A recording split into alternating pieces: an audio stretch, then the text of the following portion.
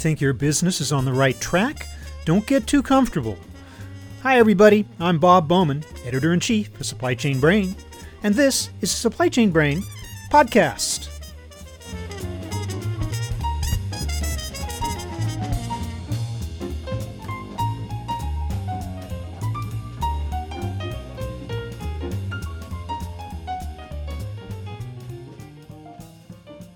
There's nothing especially new about the concept of business reinvention. Companies have been doing it for years, or failing to do so and therefore failing. Remember Blockbuster? But the idea of reinvention has taken on a new urgency in these uncertain times. Markets and technology are changing so swiftly that any organization that chooses to stand still is virtually ensuring its doom. The average lifetime of a successful company used to be 75 years. Now it's 6. Today we'll learn just what reinvention means and how it can be realized with my guest Nadia Zekshimbayeva, known as the Reinvention Guru and a consultant to some of the biggest companies in business today. We'll talk about transforming products, leadership practices, and business models, as well as how to know when you've gone too far with reinvention. Even the most innovative companies need to take a breather now and then. Here's my conversation with Nadia Zekshimbayeva.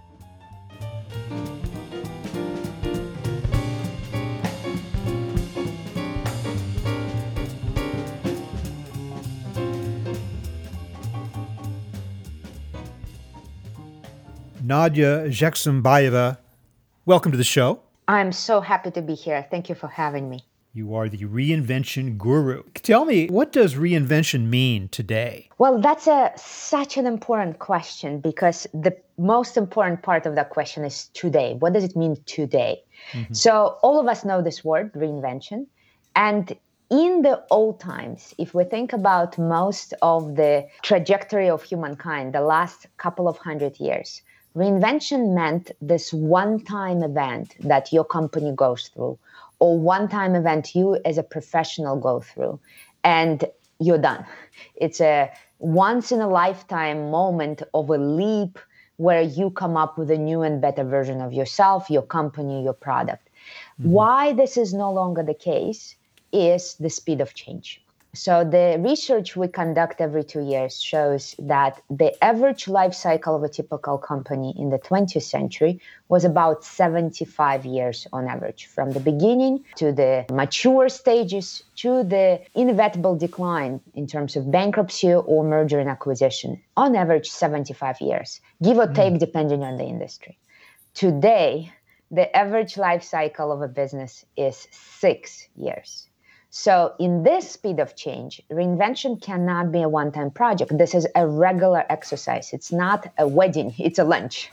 It's not something you do just once in a lifetime. It's something you do on a regular basis, the way you take a shower. If you don't take a shower for a while, you begin to stink. Same with your business. If you don't take a reinvention shower in your business on a regular basis, your business begins to stink. Yeah. The history books and the newspapers are full of stories about companies that did not see the writing on the wall, that did not shift with the times and thereby failed. But I'm interested in, perhaps you could share with me the story of an interesting transformation, successful transformation or reinvention that you helped to spearhead among one of your clients. Well, I have many because I love working in many different industries. We've done reinventions of business model. I worked for a long time in mining and metals business, spearheading transformation for a publicly traded company out of London Stock Exchange called ENRC. And one of the things we focused on is diversification of portfolio. So when we started, the company was mining ore and producing a range of metals. And today, this company is not just in mining metals, it's in alternative energy, it's in logistics, and it has a huge digital business, a venture capital fund with digital, which I'm very proud to see. This kind of diversification protects your business against the volatile environment. So if one part of your business is dying, you always have something else to rely on. Some of the companies that I see that you've helped reach a state of reinvention include IBM and Cisco, two basic poster children for successful reinvention. Both of those companies have pivoted quite dramatically over the years. I guess they would be good examples of what we're talking about here too, wouldn't they? Both of them are amazing. I cannot claim the glory of their most important reinventions. I came at the time where they already were very well on their way. I think the most important thing that we are helping companies do is, again, go away from the project perspective. So reinvention 1.0, do one-time project, get external consultants to come up with a new strategy, roll it out, and you're done, business as usual. The new status quo is achieved. That is not what we're talking about. Our role is to help companies build a system, a process, not a project, a system and a process that allows you to reinvent again and again the way you do accounting on a regular basis, or the way you do manufacturing on a regular basis, or whatever other, if you're in the service industry, the way you deliver service in a standard operating procedure sense. So that's what we're talking about when we're talking about Reinvention 2.0. I suppose you would agree with me if we say that the whole philosophy of reinvention must be guided from the top. Obviously, it has to filter down throughout an organization, but it depends on a leader, a CEO who can champion a reinvention initiative. The problem is that you tell me that, like, let's say a company only lasts maybe 6 years these days. CEOs last even less than that. Oh, yeah. I mean, 2 or 3 years maybe is about average for a corporate CEO in this country right now. If you lose the champion of reinvention before the company itself reinvents, do you not stall the process or frustrate the process or make it impossible to go forward? You absolutely do. You do stall the process and you do frustrate the process. That's why we are big. I'm personally big on not making reinvention a personality a dependent reality. So we've done the study. Our regular global reinvention survey goes out every 2 years, and we completed one in the middle of pandemic in September of 2020. And we asked the executives different things about their commitment to reinvention, and about 63.5% said that they're committed or extremely committed to reinvention in their business. But then we asked them how much resources they're allocating to it, how systematic is their approach, and how efficient they are. And the numbers are completely reversed. They don't allocate resources systematically. They don't have any kind of commitment in terms of financial commitment, time, people, and they're just not putting it into the kind of momentum that reinvention needs to have, independently from any one job or anyone's charisma or anyone's commitment. So once you create a process of reinvention, people can come and go. The process keeps going. And that's why it cannot be in the hands of one person. Doesn't, however, the very structure of public companies today work against the whole notion of reinvention? When you're under pressure to show quarterly improvements on a quarter-by-quarter basis, whereas a reinvention initiative might cause you to pivot a little bit, might cause the profits of the moment to go down, might cause you to want to undermine the very thing that makes you successful at the moment with a longer view, but your shareholders don't have that longer view. They want that higher return every single quarter. How do you deal with that? I agree with you completely. I think this is a huge problem. The short-mindedness and the obsession with the quarterly forecast, meeting our quarterly forecast, has killed a lot of companies. A lot. If you look at the root causes of many things that didn't work, one of them will definitely be the short-term orientation. So some companies are choosing not to play the game anymore. So you saw a few companies, I think Unilever was the first one who announced that they will do quarterly reports, but they no longer will do quarterly forecasts. Because what happens is you announce your forecast at the beginning of the quarter, then you exceed or you fail to meet the forecast, and your share price is punished.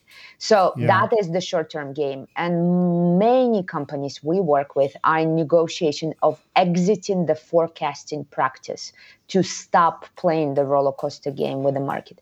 Others, we actually help to leave the market altogether and become private companies again. And others are creating an organizational structure that allows to deal with it, specifically putting a level of independence into their reinvention arm. The most known practice for this, of course, is corporate venture capital funds, where everything that is new, everything that is about renewing your company, rethinking your company, is done in a separate legal entity. And therefore, there is a bit of a kind of protection around long-term thinking. I see. Do you also recommend, do you think it's maybe a good idea that every company have kind of an internal skunk works that is actually dedicated to undermining the prevailing business model with an eye toward the long term? I wouldn't say undermining, but really taking it on and allowing it to shed all the weight of products and processes that no longer work and come up with a new one. So I'll give you an example of both of the companies I work with. So there's a wonderful company that manufactures a whole bunch of different industrial equipment, mainly heating and cooling, called Danfoss. And they have this into a formal process. As you can see, I am a big advocate of process. And this process is called 24 idea process. We have a case on that in the most recent book on how exactly they do it. But this is a repeated process on a regular basis throughout the year, where the employees pretty much are challenging the existing processes and products for 24 hours. They get support in developing their challenge into a viable idea. And at the end of 24 hours, they present it straight to the board, to the executive committee, and get yes or no with a budget and a whole bunch of other perks. And this was so successful in Danfoss that we introduced it to our other client, Knauf Insulation. You all know Knauf because you're probably using their insulation products in your building. Your house maybe has an insulation product. It's one of the most prestigious insulation producer in the world. And now I've turned it into their regular reinvention days. So they spent a day on attacking and rethinking and dismantling and rebuilding different parts. It could be products, it could be customer service, it could be HR practice, it could be finance practices. The topic is always different, but the process is on the books. And everyone dedicates time, resource, money to make sure that we have a legitimate and well-designed and facilitated process for Skankworks. There you go. Time, resource, and money. That has to be the key, because otherwise it's just giving lip service to the notion of reinvention. Everybody has their little 24 hours of coming up with brilliant ideas, and maybe the board or the C-suite says, thank you very much. Really appreciate your input, and they just now get back to work. In other words, that doesn't happen. You're telling me that actual things come out of this effort. Oh, 100%. So Danfoss started this experiment first in the field of new product development. And for them, they have a very strong R&D team, really remarkable R&D team. But the average, in terms of KPIs, the average path to patent was for them about 24 months. So it would take them on average 24 months to get a new patent. As the result of this process, they got their first patent in 100 days, from 24 months to 100 days. So yes, it works, but as you highlighted, it cannot be a blah, blah session. If there is no process, money, people, time allocated. If this is a hobby, if this is a KPI number 237, no, it won't work. So this has to become as much of a respected and focused action as your finance action, as your marketing and sales action, as your manufacturing operations action, as your customer experience action, and every other key value creating activity. If you don't treat it as a key business activity, it will not produce any results. Now, what we're talking about here isn't completely new. I don't remember who was the first person to say, if it ain't broke, break it. But it's been many years since we heard that phrase. And so the concept of reinvention is not brand new. But what I'm wondering is there the possibility, can you take it too far? Can you get to the point where your employees are just experiencing chaos fatigue? They just can't take it anymore. They need a period of consolidation and adjustment before we get on to the next big revolution. Should we be looking out to make sure that we do that as well? The concept is definitely not new. I actually don't like inventing new concepts if they're good ones. It's not about just new ideas for the sake of new ideas. It's about results. So everything we do in the field of reinvention, now it's a global movement. It's not my work only. It's thousands of people who are practicing different type of tools. It's less of let's create something new, and it's more of let's align the misaligned efforts. Because in a typical business, people who are responsible for new ideas, that would be R&D, strategy, marketing, they usually are not the people who are beloved and who are the best friends of operations. And then there is people who love the people side of business, which is crucial for reinvention, communications, organizational development, change management. They usually don't really love numbers and they don't marry very well with numbers. And in the middle of that, there is design thinking, there is Scrum Agile, there's this other innovation field, there's this other camp. And all of those different camps do great work, but they don't like each other and then they don't align with each other. And therefore, a lot of inefficiencies follow. So number one, no need to invent new things. It's more of aligning and reinventing slightly what you already have. But in terms of the fatigue, in our method, we have this tool called Reinvention Cycle. We actually dedicate as much time to settling down and recovering as we are to reinventing and breaking things up. And both sides of the cycle are reinvention cycle. So yes, half of the time you need to break what's not working, but then the other half, and you need to do it with as much love and dedication, you need to settle things down, you need to turn them into processes, you need to organize, you need to create standard operating procedures, you need to give your people a rest. So one part of a cycle is leading change, but the second part of the cycle is coping with complexity and settling things down. So we advocate heavily scheduling both and giving as much love and attention to both. You alluded to the differences of people and their attitudes and roles, and I think that is also key because I would imagine that not everybody can be naturally good at reinvention. I mean, aren't there different personality types? Some people who thrive in such an environment and others who don't. Isn't that the fact of human nature? This is specifically why we chose the word reinvention versus the word innovation. We actually had run a set of experiments where we would give people a typical innovation idea. So come up with something brand new. And it creates a very paralyzing effect on people. We all know the famous now more than 50-year-old law of diffusion of innovation that shows that only about 2.5% of the world are innovators, people who are able to come up with radically new disruptive ideas, 2.5%. The rest of us, myself included, are not in that small bracket. But when you reframe the problem in reinvention terms, so you don't need to come up with a brand new idea. Do you have one idea of how slightly improve what's going on? However slightly. You can see that almost all engage in that discussion. Almost everyone has one idea for improvement. Very few people in their nervous system is set up to come up with a radically new disruptive, let's put a man on Mars type of idea. And it's not that we need that. Most of what can be improved in the company does not need radical disruption. It sometimes needs incremental improvement. Sometimes it's intermediate, but it doesn't need to be radical. So in that sense, yes, we are not all in love with risk-taking and new ideas, but there is a way to frame the challenge in a way that people can digest. I actually recently wrote an article for Harvard Business Review called Stop Calling It Innovation. And there is a huge discussion around that topic exactly for that reason that you say. People don't like innovation. So don't threaten them. Don't create this fear response in them because that's not very, very natural. Yeah, you just said the word fear. Isn't that what it's all about? Our natural aversion to change is really just an expression of fear. And the question is, how do you deal with that and go forward and allay people's fears when they're thinking, well, what if this means my job? What if it means I'm out of the company because I reinvented me out of existence? What if it means I have to learn new skills that I don't want to learn? So you got to deal with fear, don't you? 100%. And many business leaders say, we are in business. This is a rational environment.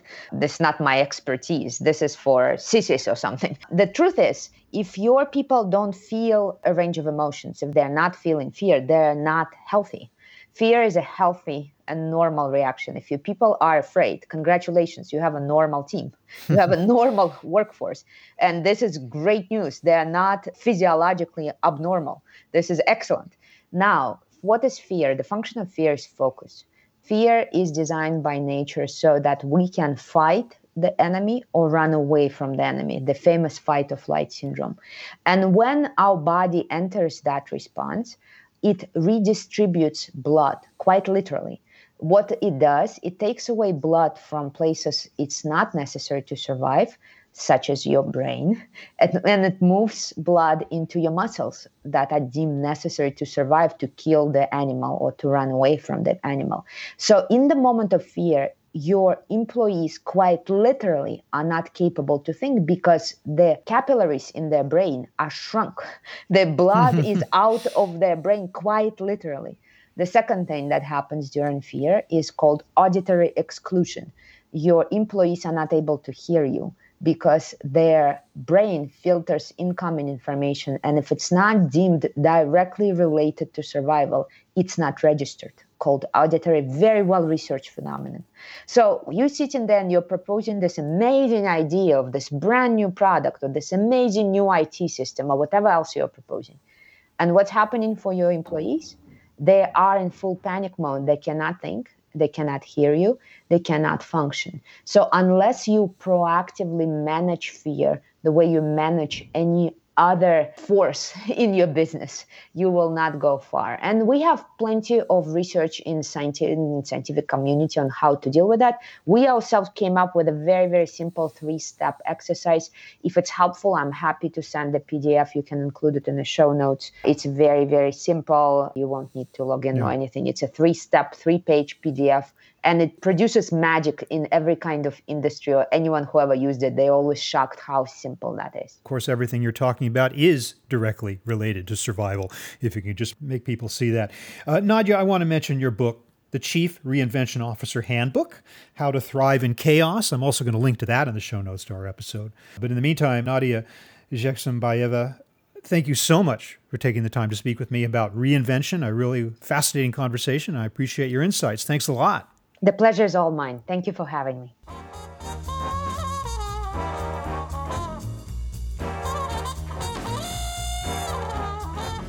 That was my conversation with Nadia Zheksimbayeva, the reinvention guru.